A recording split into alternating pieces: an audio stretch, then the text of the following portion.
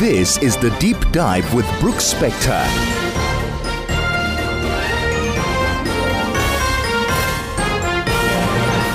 And good morning. This is Brooks Spector, and this is The Deep Dive. And we're talking elections. Well, we talked elections last week. There were two. There was one in Brazil and one in Israel. And we had useful and interesting conversations, and I learned a lot about the two political systems. And there was, in the meantime, yet another election, this time in the United States, the midterm election, so-called because it comes in the middle of a presidential term, voting for members of Congress, House of Representatives, Senate, many governors across the country and in 36 states, state legislators, mayors, city council members, right on down to dog catcher, I think, in at least one place. And there were a series of, I like to say referendums now. I'm told we no longer say referenda. Referendums on all manner of things. Mostly, usually referendums are about tax policy and things like that. But some of them were interesting social policy questions relating to government control or the lack of it over the right to life or sexual privacy and the use of marijuana and so forth. And we're joined this morning by Dr. Alon Ben Meir from the United States. I can see him. You'll have to listen to him. He's professor of international relations and Middle Eastern studies at the Center for Global Affairs in New York University, and that, not surprisingly, is in New York City. And he is also a senior fellow and the Middle East project director at the World Policy Institute. It's good to have you with us, sir. It is my pleasure. Thank you for having me. Thank you.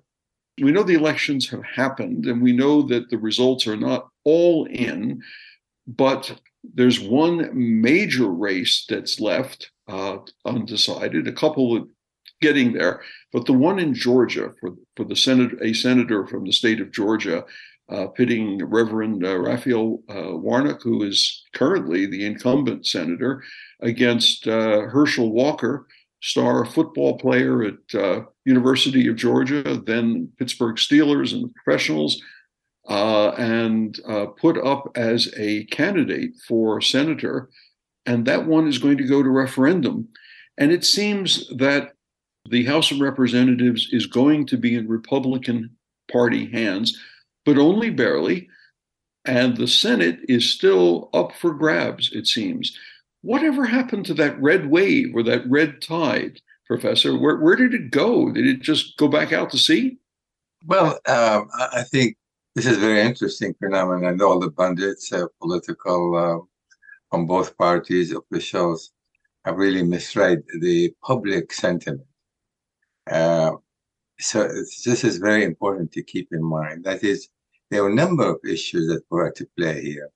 And I think both parties, although the Democrats were somewhat more hopeful than the Republicans in terms of what might be the end result. You know, Pelosi said, you'll still have a surprise perhaps about the ultimate result. She said that only a couple of days ago. So what happened, I think, a number of things we have to keep in mind. Number one is there's just a Trump fatigue. You know, throughout the election, Trump was going out with his rallies, continued to spread his lies, misinformation. And basically, a growing number of American people have gotten sick and tired of Trump. This is was a factor in the election. The other thing is, you know, Trump insisted on nominating extremely unqualified candidate.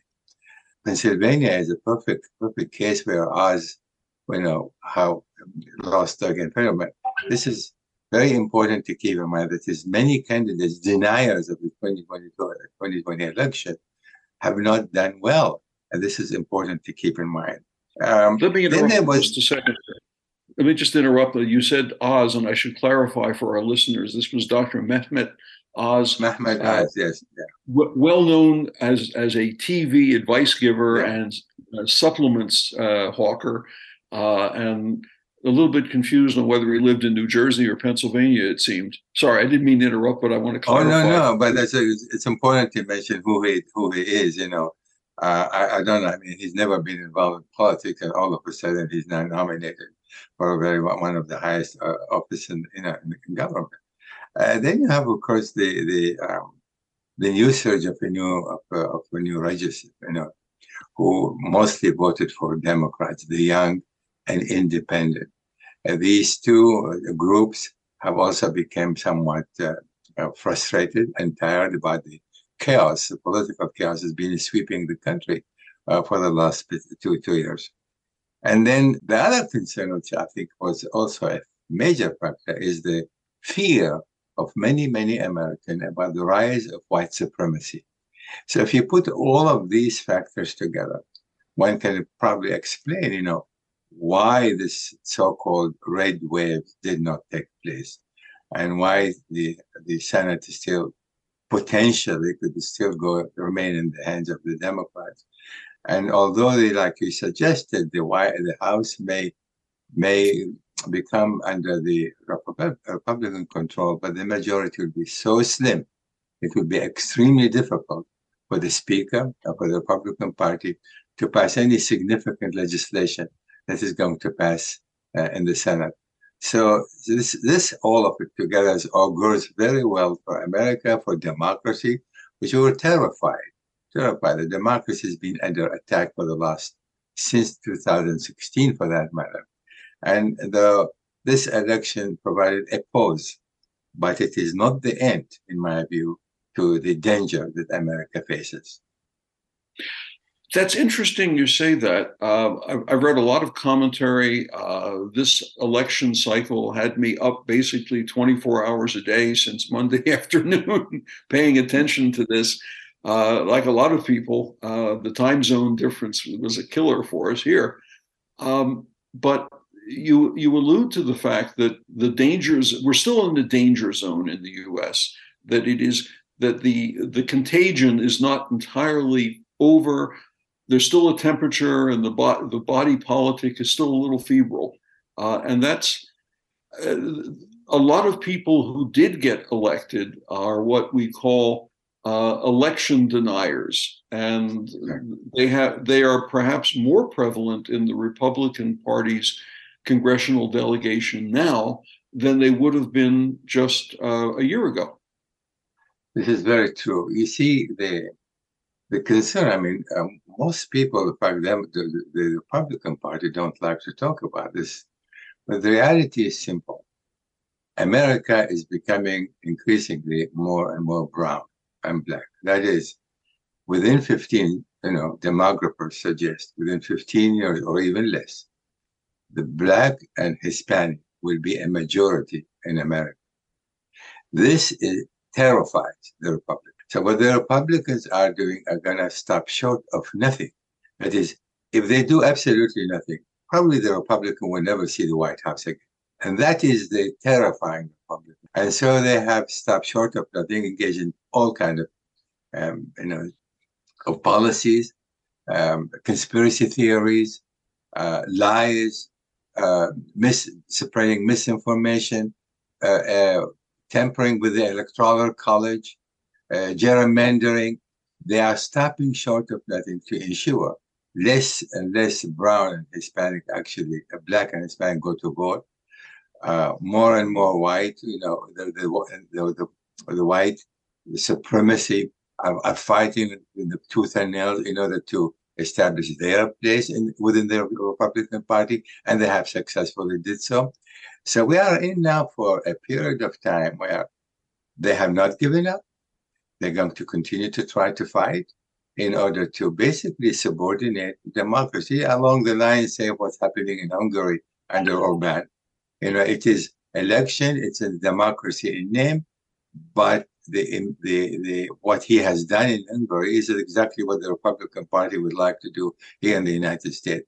Basically curtail freedom, as you mentioned before. Of course, the issue of the Roe versus Wade, the fact that the Supreme Court canceled, or the institutional law about the women's right, that was a significant factor also because in this election. So the Republican Party will continue to fight in order to be able to have some kind of hold on power. And that is where I see continuing turmoil for the next few years until we get rid of Trump. And that's going to be a very important point of departure. We're speaking with Dr. Alon Ben Meir of New York University, various affiliations in that school. And we're talking naturally about this time, we're talking about the US election, which is done but not quite dusted. There's still some unfinished business there. We're going to take a quick station break and an important message. But while we're doing that, I'd like you to think about two questions, Dr. Ben Meir, and you can respond to them after we come back. The first question is the well-publicized red wave never actually happened. Dig a little deeper into why it never really occurred. But the more important question for me is the big winner and the big loser in this election. The big winner has to be Florida Governor Ron DeSantis. Sometimes we think of him as Donald Trump, but without the madness.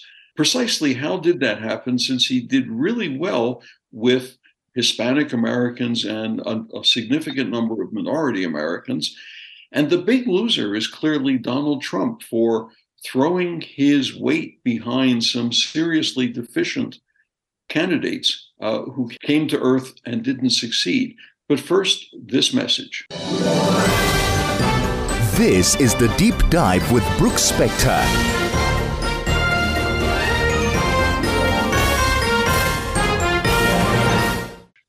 And we're back with the Deep Dive, and I am Brooks Spector, and we have been talking and continue to talk with Dr. Alon Ben Meir of New York University on the American election, and I posed a couple of questions to him before the break.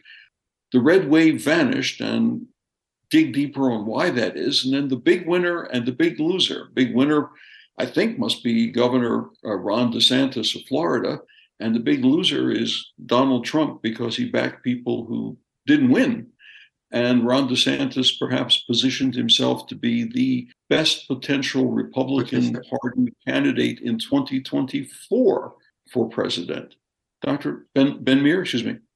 Yeah, what happened, DeSantis actually, he read the political scene very well and very carefully. He focused on the Floridian situation, needs, requirements. So he paid quite a bit of attention to the state itself.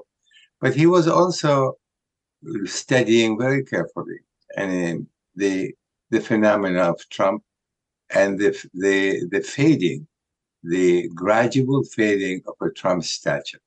This has been, evident for some time now. Many polls that have been taken recently suggested only 35% of Republicans actually would vote for Trump. So he has lost much of his luster. And this is important to keep in mind. So because of that, DeSantis felt far more emboldened to speak out and made it very clear that he is no longer would be intimidated by Trump. And so now, as a result of this election, many Republicans begin to think in terms of 2024 and who would be the most viable candidate. And I don't think they are going to, I'm prepared to make a guess today, a prediction. I don't think that Trump will be the nominee of the Republican Party in 2024. They will start talking to him as of today that their chances to recapture the White House would be practically nil if he were to run again, perhaps even against Biden. So DeSantis now trying to situate himself in a way so that he would be the one for the party to nominate. And I think his chances to achieve his objective may very well be very good. The other half of the coin, the fading away of Donald Trump. I mean, I had this vision of Republican elders saying, well, Donald, thank you very much. You set a path for us, and you've generated lots of enthusiasm for your brand of policies. But it's time for you to sit down and relax and read the newspaper and watch TV and let other younger people take take up this banner and move forward? A passing of the generation, if you will. Well, it's not going to be passing of a generation, ideologically speaking. That is, they would want to get rid of Trump. But in terms of the Republican Party ultimate objective, probably has not changed and probably will not change for a while. That is, as I indicated earlier, the concern that they will never see the White House again unless they do what they've been doing now for the last several years. So Trump is fading away, and the result of these elections, even if the Democrats lose both houses, the result are quite sounding defeat for Trump. And he would be told, and it is, what would be the chances for the Republican Party to win should he run again in 2024? As I said, probably nil at this point. And then we're going to see now the maneuvering within the Republican Party as to who might emerge the nominee. But as we mentioned earlier, DeSantis already established a very solid position in that regard. So we are in now for the internal combustion, we might say, within the Republican Party, reassessing where they have gone wrong and how to proceed. But their main agenda in terms of how to recapture power, how to manipulate the political system, how to manipulate the judiciary for that matter, the appointment of judges. And this is one concern, for example, the Democrats have today. If the Senate passes to the hands of the Republicans, there will be dozens, if not scores, of more, conservative, very conservative judges will be appointed. So there is now a window of opportunity for the next 6 or 7 weeks for the Democrats to qualify to pass into as many judges as they possibly can. They're going to see a very strong movement in that regard. So now the battle, sort of the lines of the battle have been redrawn.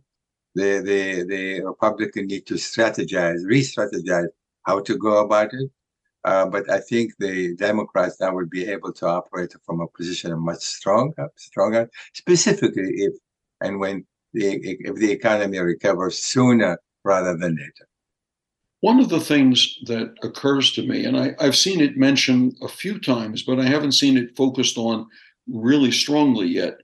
If Donald Trump is not the nominee, or even perhaps if he ends up becoming the nominee, despite everything that you and I have been talking about, there will be increasing pressure in the Democratic Party to think about the nature of their nominee for the 2024 election. Joe Biden is president. He looks good. He acts with a degree of enthusiasm and excitement about his job. But the clock does tick and people do get older. And there may well be some pressure among Democrats who want to continue a Democratic administration in the face of a younger, more vigorous man like Ron DeSantis.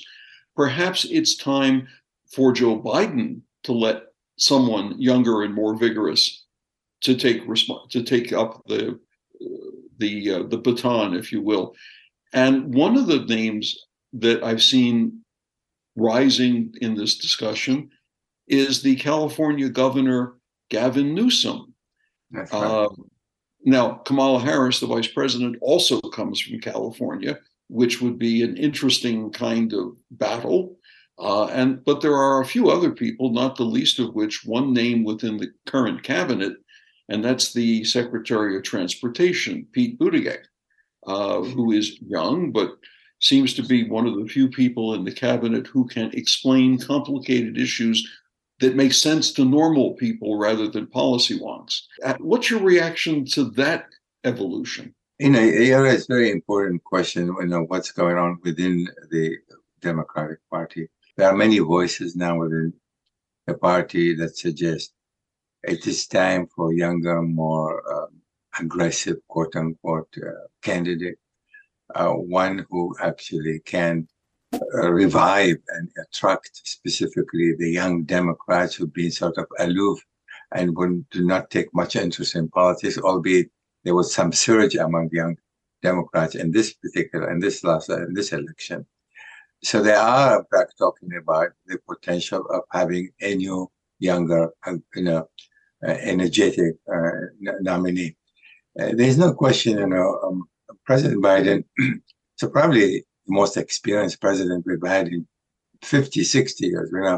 I mean, he's been a senator, he's been vice president, now he's a president. He knows the ins and outs of international politics, domestic politics. Probably no one else knows it as best as he does. But like you said, he will be over 80 years old if he were to run again. As they already seem tired. I mean, you've seen him last couple of days deliver a couple of speeches. He walks slowly, he talks slowly, and the Democrat now wants somebody that's going to exude that kind of energy and be able to create the enthusiasm necessary. Kamala Harris is obviously would be a contender. But I wrote a while ago, I said a column, where's Kamala Harris? What is she doing? So she's been campaigning, of course, outside New York. We don't see her much in New York, major network in New York necessarily, but she is not the one who the party now is looking at for potential candidate.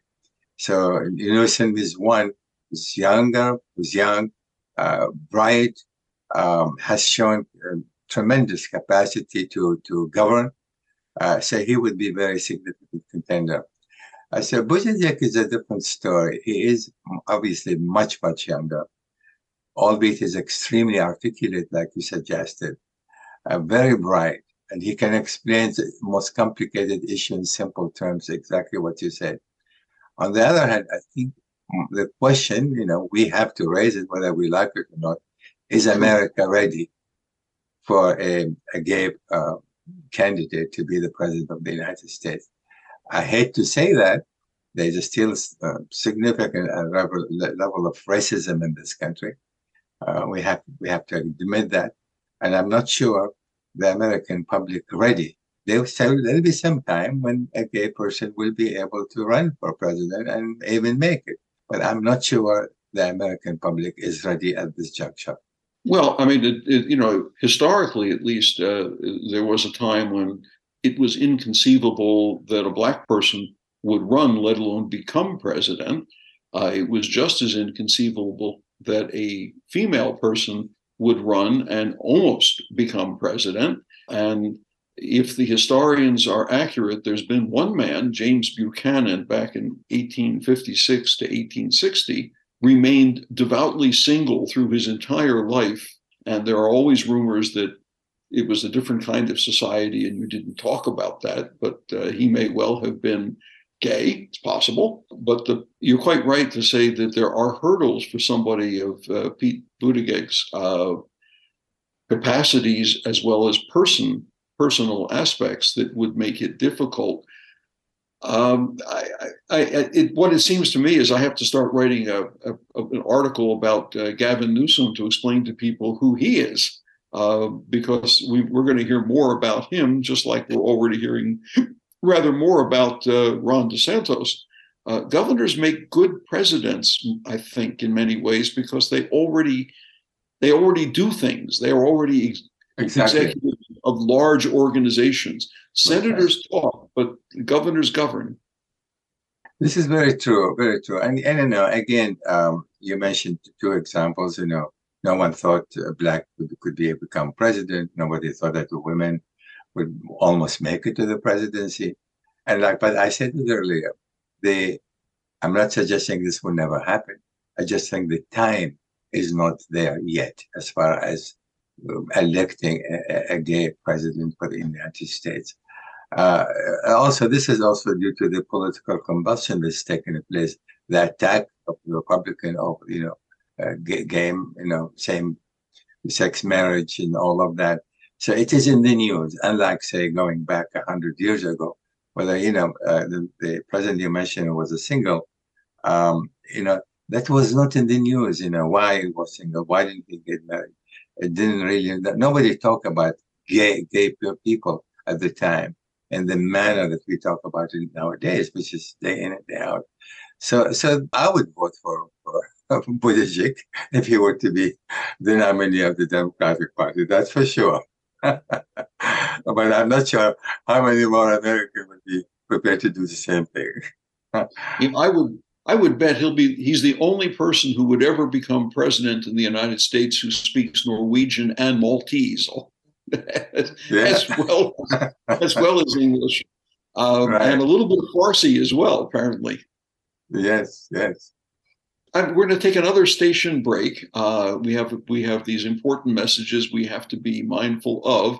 We're speaking with Professor Alon Ben Meir of New York University on America's election, which is just over and still continuing. They're still counting the votes in a couple of places, and there's going to be at least one runoff between the two candidates for senator in Georgia. That takes place in 4 weeks from now. People Yes. in Georgia may get almost as tired of elections as people in Israel are. But when we come back, let's talk a little bit about the domestic political situation and the policies that will be pursued by President Biden in the face of a more difficult circumstance in the Congress. Not entirely opposed to him, but more difficult. This is the Deep Dive. It's Brooks Spector, and we'll be back in just a few moments. This is the Deep Dive with Brooks Spector.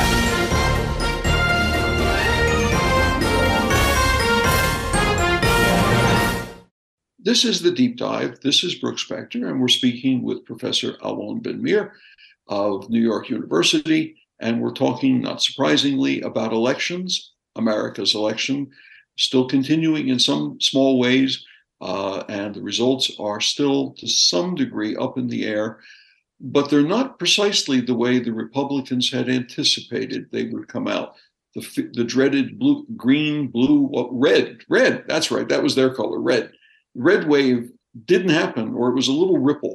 But regardless, the composition of the Congress now will be somewhat different. And one analysis that I saw said because of the way candidates were picked in primaries for many congressional seats, the end result is a more radical Republican delegation to Congress as a whole than even was the case now. And that's obviously going to have some kind of an impact on the way policies are pursued or the difficulties that the Biden administration will get its policies, its intentions, its programs launched and supported and funded. And your thoughts on the matter, sir? Yeah, I think, we know that President Biden has always been, from his own experience in the Senate, he likes to reach out to the opposition. And he already said that. That is, he is now open and willing to reach out to the Republicans to work on various and very important domestic agendas. I'm not sure what will be the level of cooperation, albeit they have cooperated on a number of issues before. For example, on the infrastructure bill, on the pandemic bill, where he provided $2 trillion for social aid and assistance. So the gun control and the latest legislation related to reducing the cost of drugs and specifically climate change. So he's been able to work with the Republican even under the worst circumstances over the last couple of years. His domestic agenda now is he will continue to push for his domestic agenda. And I think we want to mention 3 or 4 specifically very important for him. His number one is not necessarily in that order of importance, but climate change is extremely important for President Biden. And so that is going to be pursued vigorously. And specifically because the funds are already available near to the tune of $300 billion. Now, they strengthen the social network. This is very important for him. That is, he wants to be able to provide for the poor, for the needy, more, and definitely he wants to raise more taxes rather than cut taxes. That is going to be an uphill battle for him if the Senate passes both to the hands of the Republican. That's going to be very difficult for him. He also wants to make sure that the cost of the drugs is being reduced substantially so that people can afford the drugs they need to feel better, to get better. This domestic agenda, he will not change. He's going to pursue that. And I think he stands a good chance to be able to pursue this agenda fairly successfully in the next couple of years that he's got left. That's where I see Biden is going. And I think the Republican Party, they obviously will resist some of these things. Specifically, for example, they want to cancel Social Security and Medicare. But that's not going to happen under Biden's watch. So there'd be that kind of battle between the two sides. But again, even if they win both houses, given this very, very slim majority, extremely slim both houses, they have very little choice but to cooperate on certain levels in order to get the country moving. One of the things people in countries outside people outside the United States tend not to realize is that unlike a parliamentary democracy where every member of a parliament of party A or B, they have to effectively follow their parliamentary policies and leaders as a condition of being members of parliament, effectively. To rebel against the party leadership is essentially to consign themselves to being ousted and being removed from office in many cases. In the US, of course, every member of Congress, every senator, every member of the House of Representatives, although they believe themselves to be a member of a party, Democrat or Republican, in a few cases independent, all of them think of themselves as statesmen and potential world leaders and theoretically in the back of their minds, president. And none of them feel absolutely bound to the idea they must vote the way the party leadership or the president, depending on the administration, says they must. There are always crossovers or defectors one way or the other. Biden may well be able to exploit or capitalize on that to some degree because of the experience that you referred to, you think? Well, what you said is true. However, there is some significant distinction in this case between the Democrats and the Republicans. What we have witnessed specifically over the last 2 years, hardly a single Republican deviated from the position that the party has taken. I mean, it was absolutely amazing to see that not a single one would cross the line on many issues, albeit some senators did on a different kind of issues. Especially, for example, with the impeachment, the second impeachment of President Trump, we saw 10 cross the line. But that is quite rare. So the Republican Party in this regard is extremely, extremely disciplined. The members are disciplined, and they pretty much go along the party line. With the Democrats, it's a different story. The Democrats, by ideologically, by tendency, naturally, they feel more democratic, quote unquote, to pretty much say and do what they feel they can say and do. For example, take the senator mentioned of who opposed the Build Back Better bill that President Biden presented, initially to the tune of $3.2 trillion. He resisted that. He's within the party also. Senator Sinema, she too opposed to that. And as a matter of fact, because of that, President Biden was unable to pass the kind of legislation he wanted to pass. I don't think he would have seen this within the Republican Party. They would have towed the ideological line. So there are differences. And then, but the other point I need to make is what we've been looking at all this time, the polarization within the American society now between the Democrats and Republicans. That polarization will remain rather heated for some time. Now, what the result of this election might do is perhaps temper that a little bit. But like I said earlier, the Republicans are determined to pursue their own agenda, to recapture the presidency. And so they'll stop again short of very little in order to achieve that kind of objective.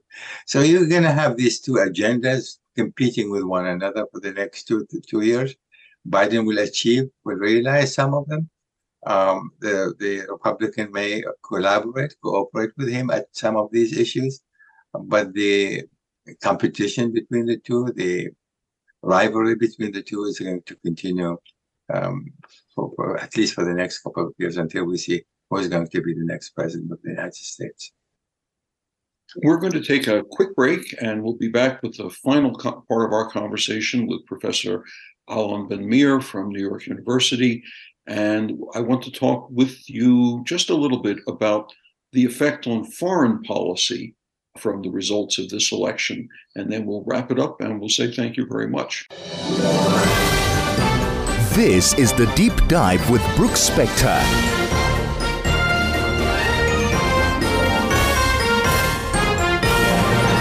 We're speaking with Dr. Alon Ben Meir from New York University. We're talking all things America's election. This is The Deep Dive, and I'm Brooks Spector.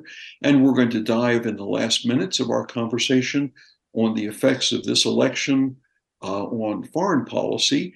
And the three obvious ones to think about, along with all the others, like climate change, would be the ongoing war in Ukraine, China policy, and let's throw in the Middle East as well. You have a couple of minutes to deliver on all of them. Well, there's obviously many issues, but on foreign policy, we have one thing is clear. The president basically determined foreign policy, regardless how much the Republican could oppose this policy or that policy.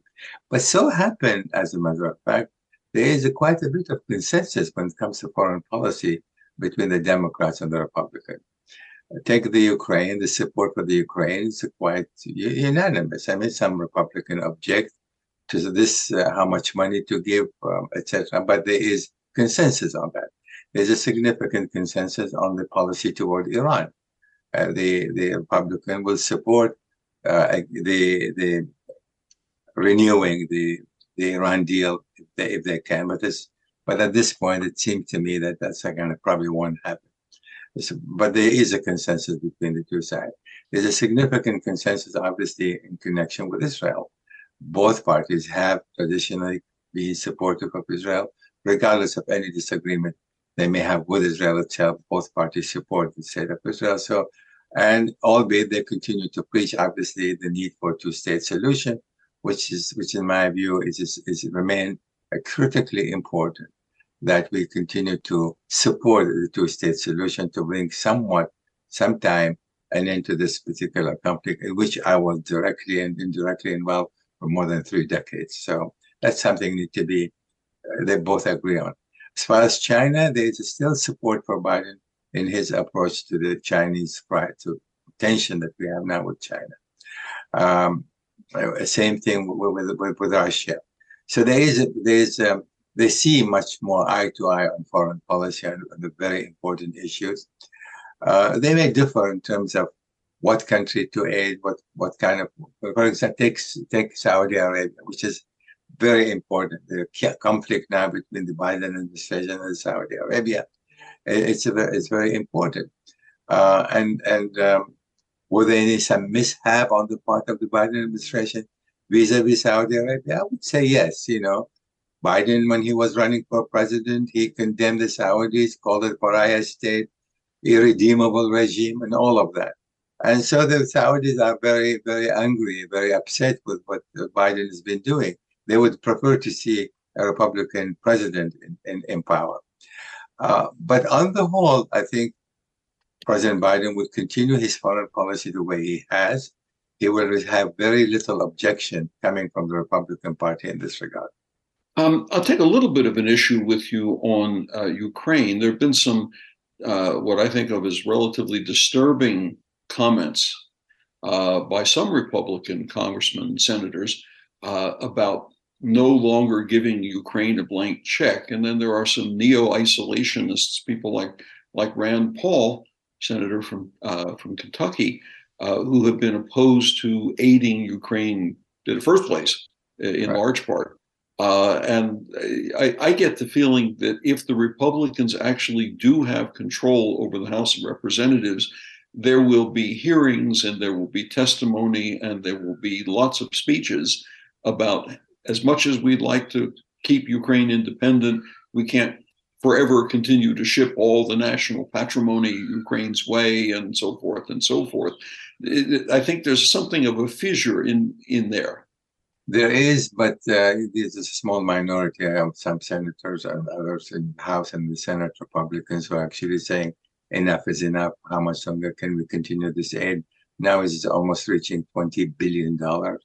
And they want to see perhaps a more effort is being to negotiate, that is to put some pressure on Zelensky to agree to negotiation. But you see, as long as he's making some gains in the war, he is not inclined at this point to enter into any serious kind of negotiation, nor does President Putin, for that matter. He's not that eager because he wants to show that he can have gained something that he can sustain and keep those gains. So politically and psychologically and in the field, in the war itself, neither side is yet ready to sit down and negotiate. Both want to further strengthen their position. But Putin has been losing, so it's much harder for him now to even sit down and negotiate. Much, much harder. He wants something in return. He needs a face-saving way out. So this is what is happening now. The Republicans, even if they assume that, and most likely the House, and certainly the House, there will be some rumbles, there will be some discussion, but the Republican Party will not disown the Ukraine. There will be more pressure on Zelensky to agree to negotiate, more pressure coming also from India and China on Russia and Turkey. That is, it's time to sit down and negotiate. So the dynamics now is at play. I think within the next few months, we're going to see some kind of change, because the fatigue is eventually setting in, not by the United States in terms of support of the EU, in terms of financial support and military support of the Ukraine, but also in Russia itself. Russians are asking, where are we going with this war? How many more they have to sacrifice for the war that they seem to have they expected it to end in 2 or 3 or 4 weeks, this so-called special operation. And there is no end in sight. So Putin under tremendous domestic pressure as well to find a solution to end this conflict. So these all dynamics are to play then for the next several months. But I think probably by March, February, if I to make any prediction, eventually they will have to sit down and negotiate, because Putin concluded this is not a war that he cannot subdue all of Ukraine. I think he conceded to this fact, but he wants to maintain some territory in the east and the south, and that is for him a saving face way out. And again, with the pressures coming on both sides from the international community, I think we're going to be edging closer and closer to one negotiation, albeit it may take several more months. If I were in the Russian government, I would be reading very carefully the history of the end stage of the U.S. involvement in Vietnam and how it played out domestically and how the war was ended and how it was lost, rather than the first moments. I think that realization may be slipping into the consciousness of Russian leaders and people.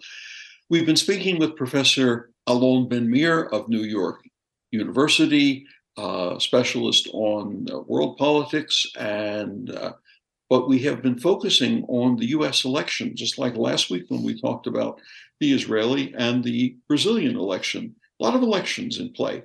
Dr. Ben Meir, thanks you very much for your time. We appreciate it. It's my pleasure. And we will talk with you again. It will be my pleasure anytime. Thank you for having me. And this is Brooks Spector with the Deep Dive, and we'll be back again next week.